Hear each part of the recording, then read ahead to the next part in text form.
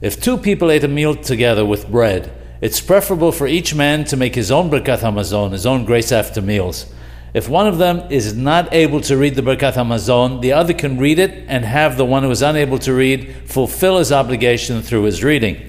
This assumes that the one who is unable to read nevertheless understands Lashon HaKodesh, the holy tongue, and listens word by word to what is being read.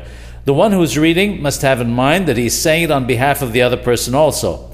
But if the one who is listening does not understand what is being said, he does not fulfill his obligation.